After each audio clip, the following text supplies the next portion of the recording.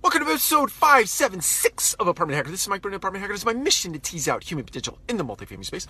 First and foremost, I want to welcome Amanda Marie Kennedy. Welcome to the community, Amanda. If you have any questions, feel free to ask them, and I will do my very best to answer them in future episodes of Apartment Hacker.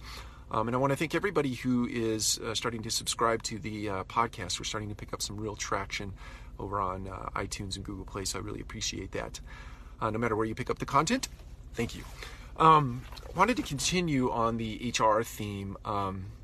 Statistic I read recently that is just startling to me, and I'm just going to read it. It says burnout costs the U.S. $190 billion in healthcare expenses, as well as 120,000 stress-attributed deaths on an annual basis. So it goes along the lines of some work that another organization is doing.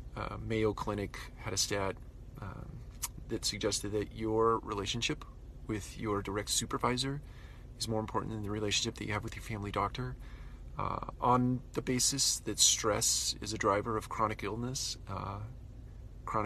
being driven by inflammation, stress being a driver of that. So I think it's incumbent upon all of us, in no matter what the space is. We talk about multifamily here, but no matter what the space is, we really need to be mindful of and cognizant of the idea that stress drives chronic illness. It drives inflammation, it drives chronic illness, and it is incumbent upon us as leaders to try to figure out how to create work environments that are not stress-free. There are certainly healthy kinds of stress, but environments that are as free from stress as we possibly can. Stress primarily driven by the people and the relationships that you have in your life. And so I would encourage you, multifamily professionals, no matter what organization you're with in 18, and as you start to think about your year 19, year 20, and year 21 business goals, be mindful of the fact that stress is a big deal, and it's driving a lot of chronic illness, and it's driving up healthcare costs.